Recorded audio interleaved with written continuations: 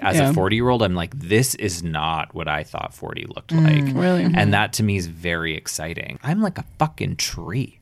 You know, like I've been here. I think being queer is like such a gift. I think it's so wonderful. I wouldn't change it for the world. But I think when you grow up being told who you are, and not only did they tell me who I was, they told me who I was through the language of hate. So much of my 20s was about undoing the internalized homophobia. And I also think we live in a culture that's very much about being hopeful and wanting to make each other feel better. Totally. But I think one of the best things we can do is actually allow each other to be disappointed, you know, to be like, yeah, that sucks.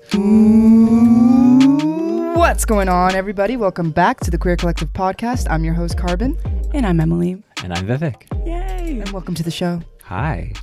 So, today we are so excited to welcome Vivek Shraya. Vivek is a Toronto-based artist whose body of work crosses the boundaries of music, literature, visual art, theater, TV, and film. You do so much, and it's been such a pleasure to look through your whole body of work. She is a Canadian Screen Award winner and Polaris Music Prize nominee. And her best-selling book, I'm Afraid of Men, was heralded by Vanity Fair as cultural rocket fuel. So nice. What a compliment. She is also the founder of the award-winning publishing imprint VS Books, which supports emerging BIPOC writers. In today's episode, we're going to explore topics of toxic relationships, male fragility in the post-Me Too era, and aging and mourning a dream. Vivek explores so many of these topics in her newly released album, Baby You're Projecting, which you can look at right here. Plug. So I recommend you check that out after listening to this. So like I said in the intro, your work is so intentionally queer, and that's something I really loved and really felt like surrounded by that energy at your show. It was really special. Cool. And I was wondering if you'd be able to start this conversation off by really explaining some of your inspirations and why it feels important to you to take this very like queer approach with the work that you're creating. It's really interesting because that's not how it started for me. I really struggled actually with being queer. It was something that felt very, very hard, especially because of the homophobia that I experienced growing up in Edmonton. You know, I had friends who, when they came out as gay, they were like, I'm gay, I love it. But I was not that person. I like, if I could have just like cut off my right arm to be quote unquote normal, I would have. So it took me a really like long time to sort of like undo the sort of internalized homophobia. And then I actually made a project called What I Love About Being Queer about 10 years ago. And it was around the time that I started to meet other queer people in Toronto, especially older queer people who'd been around, who talked about the history of activism in the city and beyond. You know, whenever people ask me, like, how do you love yourself? How do you embrace yourself? Like, my answer is always like, for me, it's been meeting other queer people and other trans people, other gender nonconforming people. You know, there's this saying, you can't love anyone until you love yourself. And I actually think the At RuPaul. Yeah. I don't know that RuPaul coined that, Okay. but yes. But for me, it's the opposite. I actually really think that it's been through other people and loving other people that I've been able to love myself. I would say in the last 10 years, I started talking more about being queer in my art, and I felt very motivated to try to create the kinds of things I didn't have growing up and the kinds of resources and art and representation that would have made a difference to a brown queer kid in Edmonton. And so that's been a driving force for me, and it continues to sort of propel me forward, and it, you know, it's sort of a constant inspiration. I think right now, especially, I was saying this at the show, I really struggle with visibility politics and like how much does visibility matter really, and is it really changing things for people? And I find lately with everything that's going on in the world, it feels like being hyper gay is like the best thing we all can do.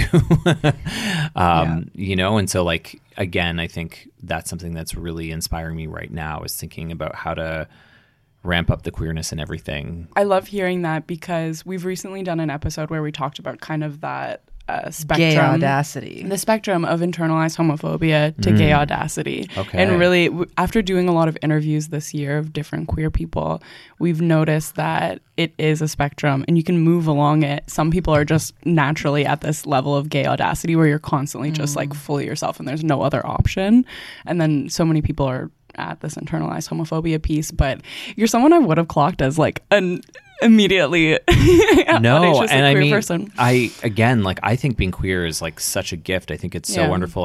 I wouldn't change it for the world, but I think when you grow up being told who you are, like my experience of queerness wasn't I got the privilege of coming out because I was a femme kid. People told me who I was. And not only did they tell me who I was, they told me who I was through the language of hate. So it wasn't like, hey, did you know you're gay? Being gay is awesome. They were like, fucking fag. Yeah. And so when you learn who you are through hate, it's really hard, especially when you learn that at like 12, 13, 14. It's really hard to be like, I love this part of myself. I love this thing, especially because I didn't know what a fag was. I didn't know what being gay was. And then when you find out that this is who you are and everybody around you has known this thing about you that you didn't even know about yourself, and that it's so abnormal and vile and gross, it's hard to be gay audacious. Like it just is. So like for me, I that's one of the things I think a lot about. I know we're going to talk about aging and mourning soon. This is a very positive conversation already. But I'm excited to have it all. But like I think for me, there's a lot of mourning around like my youth because I don't feel like I got to have a lot of like even my 20s. I feel like so much of my 20s was about undoing the internalized homophobia as opposed to, backpacking with my friends and going partying every night. Like I didn't have that experience because so much of the work I was doing was trying to find love for myself, Well, with all of the homophobia, harassment, abuse that one can experience as a young kid, it would be easier and probably safer to internalize everything and just have a lot of internalized homophobia. So I would say that you do have a lot of gay audacity because you had the bravery to even get there in the first place, which unfortunately some people don't. They just suppress it. Yeah, I mean, if I'm going to use the word audacity, like my queer audacity is that I continue to live. The fact that I persevered through hatred, that I'm still here, that I'm making art. We talk about homophobia as though it's like a childhood thing, but actually it is around us at all times. There's not a time that homophobia, transphobia, misogyny, racism don't exist. And the fact that I continue to push forward, like this is gay audacity. Yeah. And that's what I was going to say too, is we feel it at the same time, like making this kind of content online, and I can surely assume it feels that much greater for you as well, putting yourself on all of these different platforms. It's like you get so much online hate, and for a second we felt ourselves internalizing it. I really appreciate people who are so out and visible about themselves and make art that is so visible for other people to have something to hold on to, because you're taking a lot of the heat, for lack of a better word. You're putting yourself on blast for the sake of other people as well. Totally. Yeah. But it's definitely something that we admire you for. Thank you. That's really nice. Your album, Baby You're Projecting, explores a lot of themes of toxic romantic relationships and male fragility. Vivek does have a very scandalous wedding happening in their music videos for this album, so you should go check it out. But I'm wondering if you could share how your personal experiences informed the creation of the album. I mean, I was going through a breakup, and it wasn't a traditional breakup. So because I think breakups, we think of them as like romantic, but we have friend breakups, there's familial breakups, there's breakups in all kinds of circumstances. And this was not a traditional one. And so it was really hard in some ways, because I think if you are going through a romantic breakup and you're like, my boyfriend dumped me or whatever, people are very sympathetic, they understand. But when you're going through a breakup with, your religion or, with a friend, it's harder to get that kind of support. So I felt very alone in that process and was completely devastated. And because of that experience, I started just thinking about relationships I've had with men in general and breakups I've gone through with men in general. And so I've called the album a breakups album. And basically, it really allowed me to here's this theme again of mourning, but it really allowed me to mourn. Like, I think that for me, the beautiful thing about art is it allows you to put your feelings somewhere. And in the absence of being able to really talk about what I was going through, I made this. And then, while I was making this, I've been thinking a lot about what it means to make art now in my 40s as someone who's like, mid-career, whatever that means. And like, I've been around for so long. And I think the nice thing about making art now is that I get to kind of do whatever I want. Like the stakes are very different. I think when I was pursuing pop stardom, it was like, you have to appeal to a label, you have to appeal, you have to write a hit song, all of that stuff. And like, I don't really have that pressure now. It's sort of like I get to do whatever inspires me. And so I've always wanted to make a long form music video. I love the way that music videos in the 90s told a story. The narrative in the video isn't something that's actually happened to me. It is very fictional. So it was fun to create. I mean, I hope that listeners will go through the whole journey, because for me, I do think there's like a narrative arc for the album. But I also feel like if you have a short attention span and if you only like a specific kind of genre of music, I think that there's something for everyone on it. So I hope that people listen to that and think about their own relationships to breakups, I guess. Turn your shuffle off. Exactly. Exactly. Coming back to toxic relationships, we're wondering what your experience with them have maybe taught you in terms of identifying them and then taking the step further to exiting that relationship for the betterment of yourself and perhaps even the other person. In the moment, you don't always know that it's toxic. And again, this is, I think, where art is really useful, because like you write about the moment that you're in. And now in retrospect, I'm like, I've had a lot of relationships change in the past 3 years. And there's some where I'm like, I should have maybe exited that relationship or changed that relationship like years ago. But it's hard because you don't always know in the moment. So I think part of it is like having the experience and then knowing for next time. Before meeting Emily, actually, like that, I was in a variety of toxic relationships. And I think I had this moment where I identified what was also happening within me that was attracting it and then feeding into it. Was there a moment for you also where you identified, this is what I'm doing to attract it? I think I had like 2 epiphanies with like quote unquote toxic relationships in my life. And one was like late teens, early 20s. I realized I was really drawn to like non-available people. Classic. I really liked the chase. I loved people in relationships because then, So bad. Oh, so bad. Homewrecker. I loved the challenge. Like, I'm like, could they break up with their partner to be with me? And then when they did, I was like, I think I'm done. My work here is done. Yeah, exactly. Well, on to the next. And then, but it also like allowed me to feel really bad about myself, because I was like, of course they wouldn't break up with their partner for me. Of course they're not into me. I'm hideous.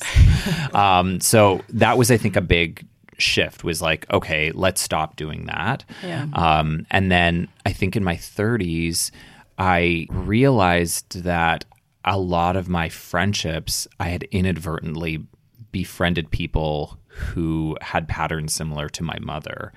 My mom is someone who is very generous, who gives a lot, but she has difficulty receiving. Like, I've bought her presents and she'll return them, and then she'll buy me the same present and give to me. Like, it's very weird. It's very strange. Like, I've bought her flowers and I'll buy her the cheapest flowers possible because I'm like, I know she can't receive, and she won't even touch them. Like, she won't take them. And I actually think that's actually one of the hardest things about being a human. I think a lot of us are givers. We don't know how to receive love. And the best example I have for that is like compliments. How many times do you compliment someone where you're like, I really like your hair? And they're like, I really like your hair. Yeah. And to me, it's like this dodgeball thing that happens, right? Whereas like, I love a compliment. Someone's like, I like your hair. I'm like, thank you. Like, I know I actually don't have that problem, but my mom, I really see this in her. And I ended up in my 30s realizing that a lot of my friendships were people who also didn't know how to receive love. And so what that allowed me to do was constantly replay this pattern of trying to prove myself, trying to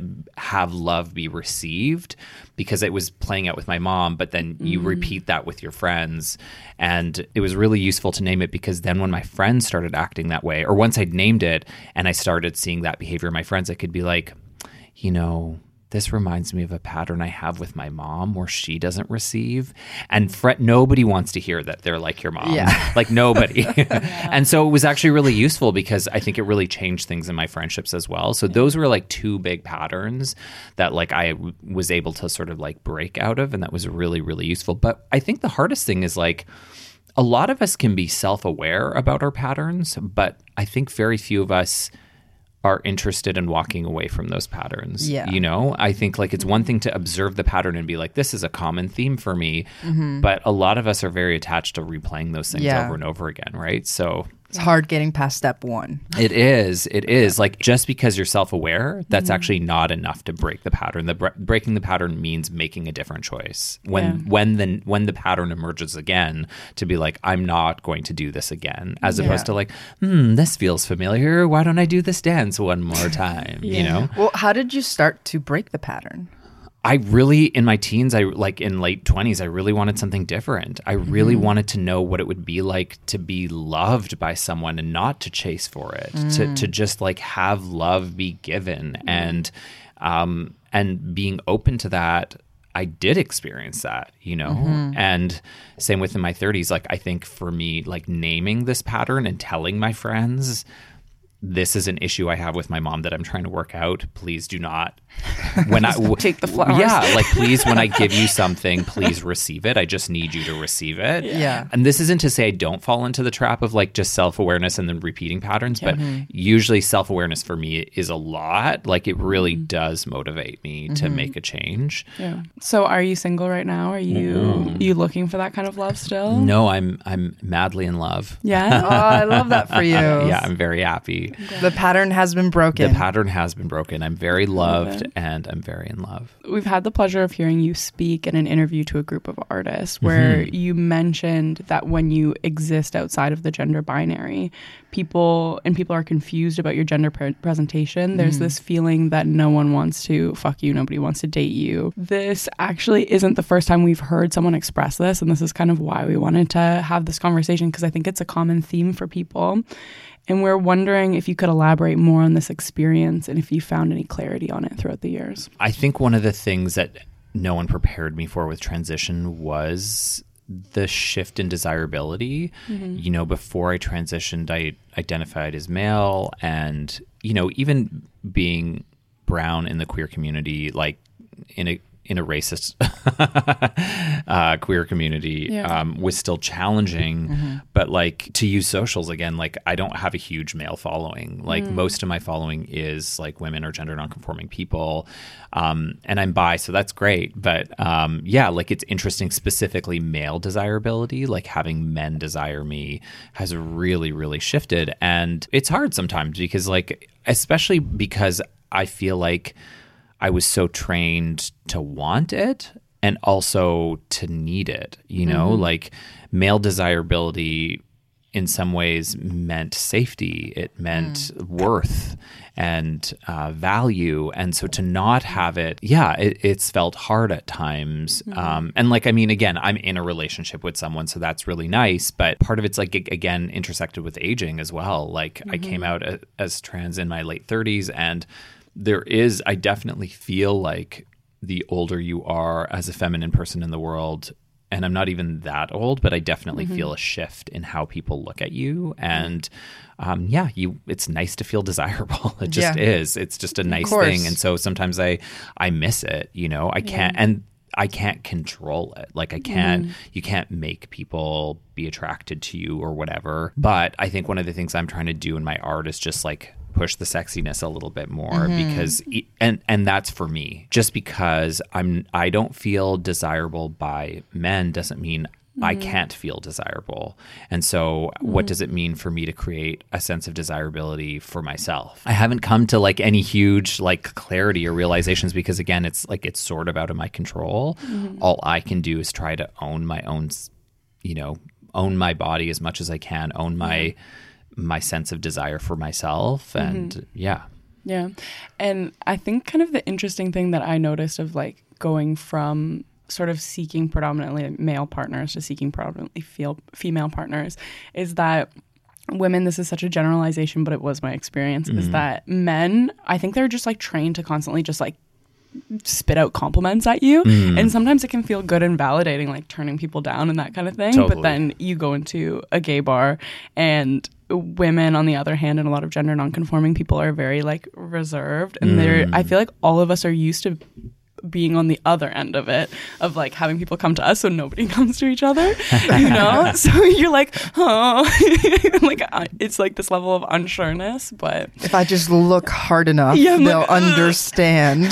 See, but I feel like with transness and trans femininity, it's almost like, I feel like it's a bit of like, not a pedestal, but it's like, people are like goddess, fierce, fabulous. And I'm like, okay, like it's nice, I guess, or like queen, but it's like, to me, there's like a bit of this like, like a bit of like a worship that's happening, or like, I don't know. And I'm like, no, like, touch me. You know, like I want to feel like a central being in the world, not someone's mom. Not that there's anything wrong with being a mom, but like I feel like that's what's weird is like as soon as it's like mother, queen, goddess, it's like the sexuality's removed. And I'm like, if queen, goddess, mother had sexuality and desire attached to those things, great. But for me, the way that I experience those words often is like more a kind of like pedestal thing as opposed like a separation. Like as opposed to, you know, something like a sensual being, you know. Yeah. I think the aging piece is really interesting as well. I think another weird thing just about men in general that has been kind of like a noticed aspect that I've kind of seen online too is that so many men are willing to hit on someone who's in their youth, which is really creepy. And then it goes away very quickly as well. But I do appreciate you creating art, being visible and being older and like creating it in a very like sexual way, because it's like you don't die after you turn 30. Exactly. I'm so tired of this.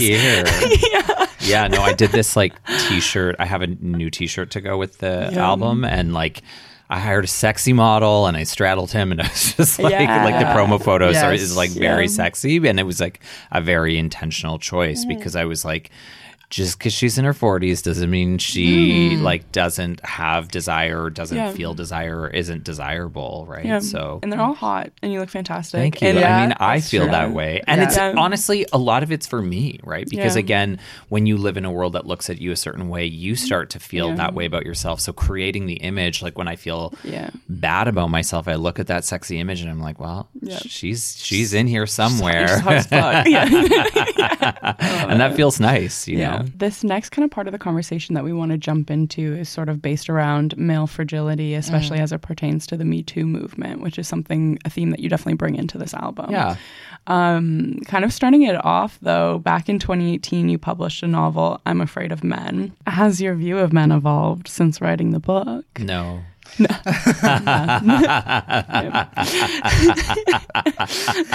Still the same. Still afraid. Has the world changed? No.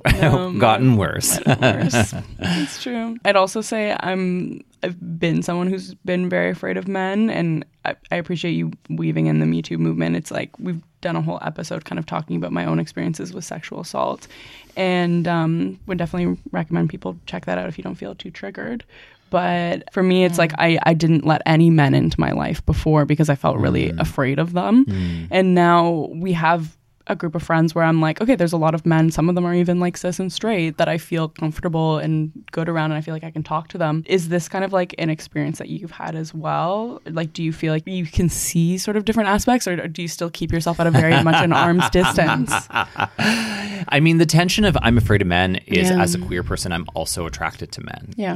That is the tension, right? One of the things I really was frustrated about with that book was how many people would come up to me and be like, I love your book, I hate all men. And I'm like, oh, that's not the book. That's not the title. And I appreciate some people feel that way. That's not how I feel.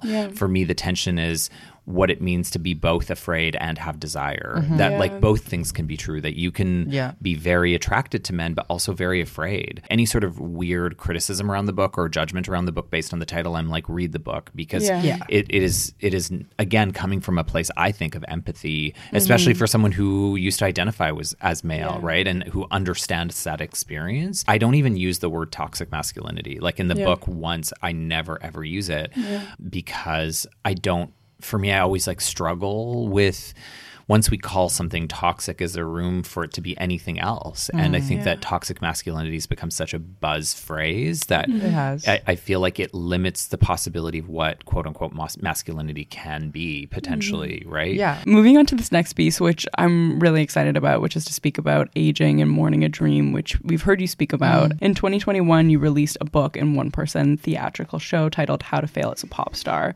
which, this is the part where I'm excited about, CBC Gem is now adapting into a comedy comedy series, which you said is coming out this fall. Yeah. So excited for that. That really dives into kind of this notion of like the life escalator and mourning a dream of like when you're supposed to reach the certain goal. And then it's like, oh, whoa, I passed that. Where am I now? Despite all this pressure around what level of success you should have by a certain age, what kept you pushing to continue to pursue your artistic career, especially around music? I've been thinking a lot about this as I put out this album, but I feel like sometimes loving something is maybe a form of insanity. Why is that? Well, because like I can't help but do it. Like no matter how hard it is to put out, no matter... You know, like music is not the thing that if people like my work, it's not usually the music that they know of. It's usually writing and or whatever else, which is so nice. And I'm so grateful for that. But like music's the thing I like to do the most. And so I just keep doing it. And so I think and music for the kinds of ambitions that I had in my 20s, which was pop stardom, like it is very much age centric. Like it's not the kind of field... Like with writing, for instance, there's a lot of people, there's that meme that's like, don't worry, Toni Morrison didn't write her first book until she was 40 or whatever. Right. But like nobody's like, don't worry, Britney Spears had her first hit when she was 40. Like that just doesn't exist. Like it is a youth-centered industry. Yeah. But even after like turning 30, I was just like, but I love doing this thing and I keep making it. So, I mean, to be honest, I'm just really driven by love. Like I love it so much. I think music is like the love of my life. And so it's complicated and we have a strange relationship, but it's such a hard thing to convey because people think that either you're being delusional or ungrateful. And I also think we live in a culture that's very much about being hopeful and wanting to make each other feel better. Totally. But I think one of the best things we can do is actually allow ourselves to allow each other to be disappointed, you know, to be like, yeah, that sucks. Yeah. No, I have experienced a similar feeling. For a very long time, I had this dream of being like a famous, quote unquote famous as you can get, of a dancer. Cool. And dance is very youth centric. Very youth centric. So I understand the youth centric sort of disappointment or mourning. I did go professional for a few years. And I did have this mourning period of like, what is dance to me? Mm-hmm. Why did I want to be professional in the first place? Mm-hmm. Am I okay with not being professional? And am I? Well, I think you're still grappling with it too. I'm still I'm still coming to terms with it, and I'm still even now continuing to try to figure out my relationship with dance. For a while, I was like, I just don't want to do anything with it at all. For a little bit, I was like, I don't think I want to dance whatsoever. I recently took a workshop with one of the OGs of street dance. Cool. And somebody asked them about like, how do you like beat people in battles, or like, how do you enter a cypher, and like, you know, how are you so great? What he said really stuck with me because he was like, when I dance, it's not about like what people are seeing. It's not about what people are thinking of me in that moment. My dance is my relationship with God. And even if you're not particularly religious, I think that that's such a beautiful way to describe it, because it is your connection to sort of like whatever you want to call it, your higher self, to the universe, to the earth. I love that. Maybe that's something that some people can take away. Yeah, no, that's beautiful. How do you feel about this is kind of a bit morbid, the thought that maybe your work could live on though beyond you, you know, and like you have such a huge body of work, especially even musical work. You used to be in a band with your brother. It's like you've had a long body of work just in music.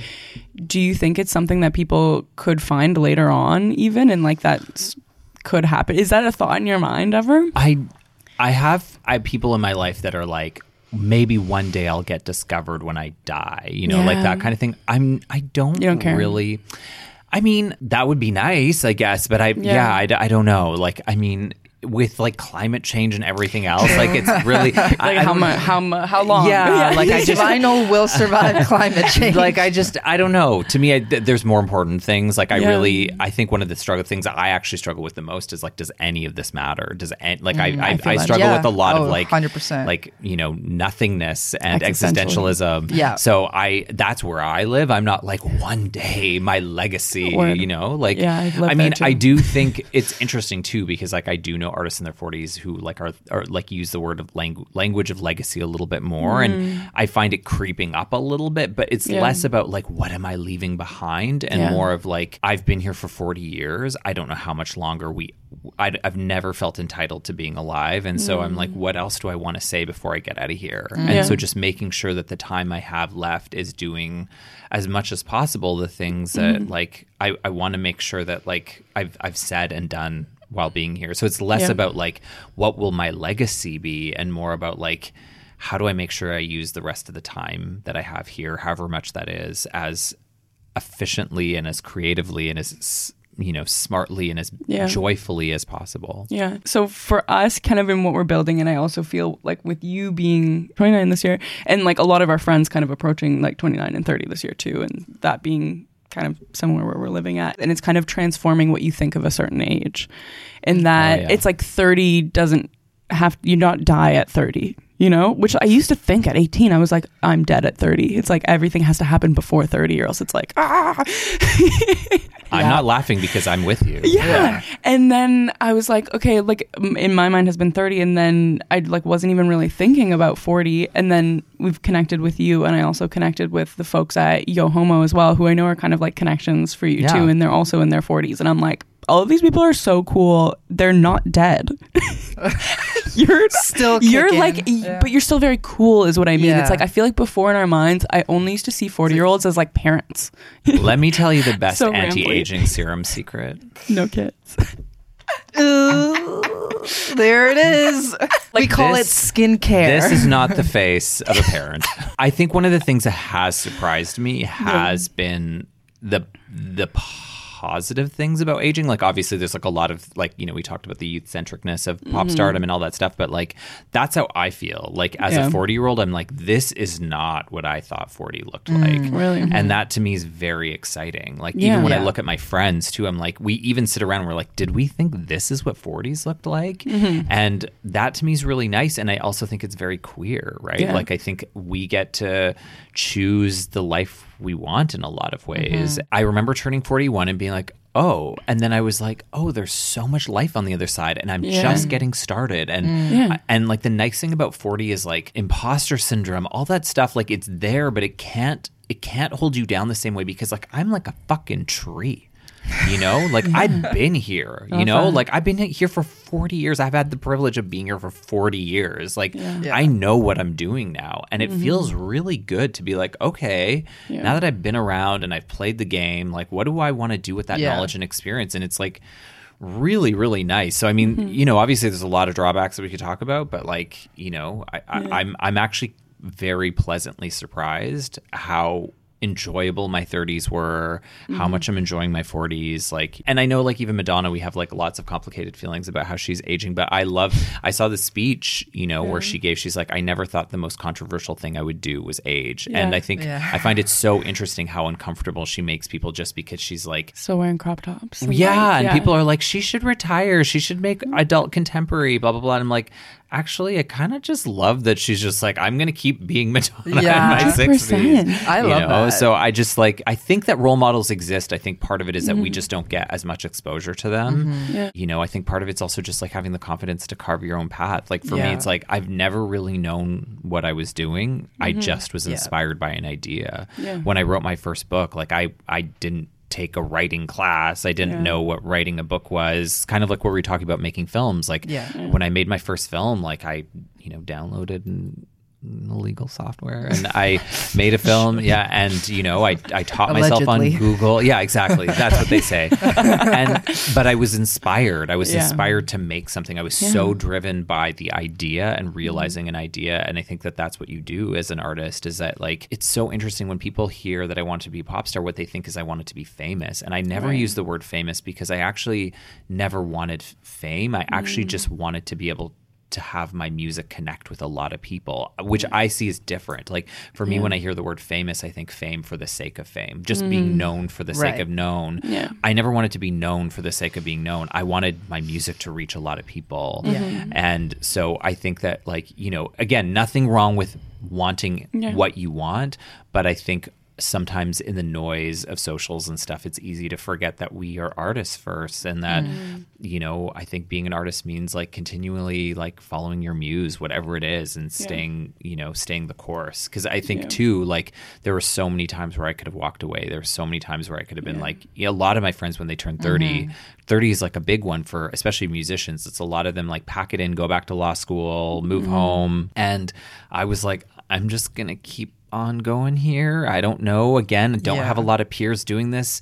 I don't know. I guess I'll write this book. And it's all just been like hit or miss, throwing things at the wall. And, you know, every so often something sticks. On kind of that sort of like internet trend thing you're bringing up, where it's like this person didn't make it till this time, that person didn't do this until that time. Where were you at kind of in your mid to late 20s, approaching 30? Like, what was that headspace for you? Like, where were you? Because I'm just interested. Yeah. I mean, in my mid to late 20s, what I really grappled with was entitlement. I think that I had always believed that if you were hardworking and if you had talent, that it would all work out. That was the model that I grew up with. That was what I was told. That's what you see in Hollywood. That's what you see in the movies. Suddenly in my mid to late 20s, I was like, oh, actually, I am relatively talented. I have been showing up. I know some people, and yet none. And I'm very hardworking. And actually, that doesn't mean that I will be successful. That, in fact, none of us are entitled to an audience. None of us are entitled to a following.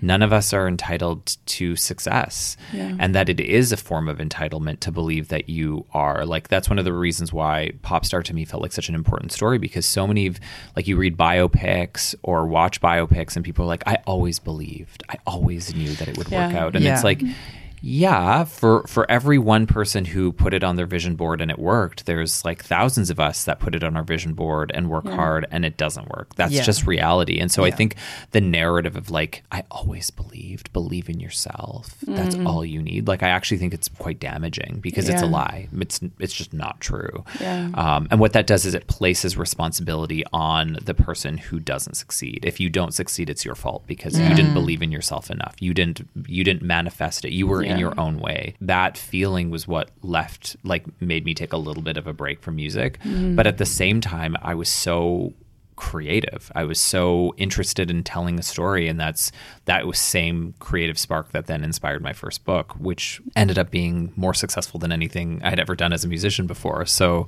it was both of those things at once. Was this feeling of like, just because I believe in something or want something or I'm talented or whatever doesn't mean it's going to work out. And that was a very new thought for me. And then also thinking about how to use my voice in other ways. I think shifting or being flexible, some people can mistake that with giving up on your dream. Totally. But the interesting thing about you is that regardless of which art medium you take, you're still working towards the same goal, which is to connect to a lot of people. Totally. Being firm in your vision, but flexible in the approach, I think has been a strong suit of yours and a strong suit of successful artists in general, I think. Yeah, and I mean, I've also just never stopped making music. Like through every book I've made, every film, like I've always tried to bring music into it, you know, whether it's like making a soundtrack for a book or using a score from my music for a film. Like I've actually, like, even though I've quote unquote taken a break from music's actually just always been there. So that's the other thing is like sometimes it's also about just like changing your priorities. You know, like I think in my mind it's sort of like taking the pressure off music, but still making music because I love it. And that has to be enough too, right? In the conversation of success and career, we also need to create room for like, how do we also continue to do the things we love, even if they're not going to, you know, give us the results we want. There's been themes of mourning throughout this conversation, of mourning a childhood that you wish could have been more queer and mourning a career that you wish you could have had. Love this summary. What do you feel is your relationship to mourning right now? Do you feel like it's going to be something that's lifelong? Is it, what do you know? I mean, I'm a pretty existential person by nature, so I'm constantly like right now, actually. Like the album just came out. Yeah. There's like a long form music video that's Yeah. with it. And like I've been sitting on this project for a year. And so like this weekend, I actually feel a bit of mourning because it's like, is. it's a really weird thing. It's a nice thing to have it out in the world. But once it's out, it's no longer What now? mine, right? It's no longer, it's not just like in my head. It's in a lot of ways it's yours and how you listen to it and how you engage with it. And it becomes another one of those things where if I want to go down to the wormhole of like, well, how many people listen to it? I could, but I'm not going to do that. But it's like mourning is such a strong word, but there is a weird feeling of like, I have to let it go. Yeah. You know, Yeah. it's not mine anymore. And so like, you know, that's my latest relationship with mourning.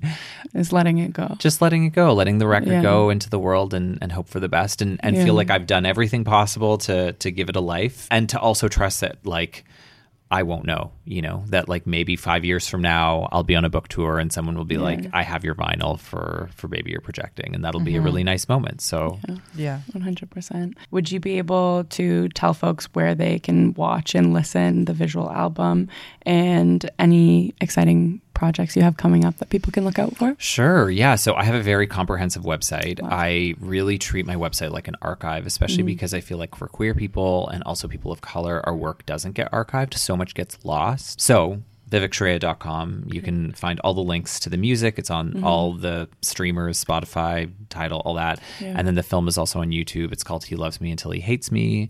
And like I said, it's a long form music video. So that's out. Also on tour a little bit in Canada. So playing Halifax, Calgary, Brampton, Montreal in the next 5 months, 4 months, 3 months. Exciting. And you can find that all on the website. On the website. And then, my next big project, I guess, is the show will be out in the fall. So I, you know, as you mentioned, I made this play and we shot the whole thing in January. There's 8 episodes. I wrote every episode. I co-directed one episode. I have music in every episode. I'm in a lot of the episodes, but I also like, it's not just me. There's like 2 other people playing me. So I have like TV childhood Vivek and TV like 20-something Vivek, and cool. I have a TV mom. I have a TV ex-girlfriend. It's really cool. very weird, very wild. Yeah, that'll be, I think, out in the fall. Thank you so much, Vivek, for joining us on this podcast, talking about your projects, talking about your record and mourning, and a lot of really important topics with us today. If you want to check out more of Vivek's work, make sure to check out their website. It is the first link in the description down below. And until next time, peace.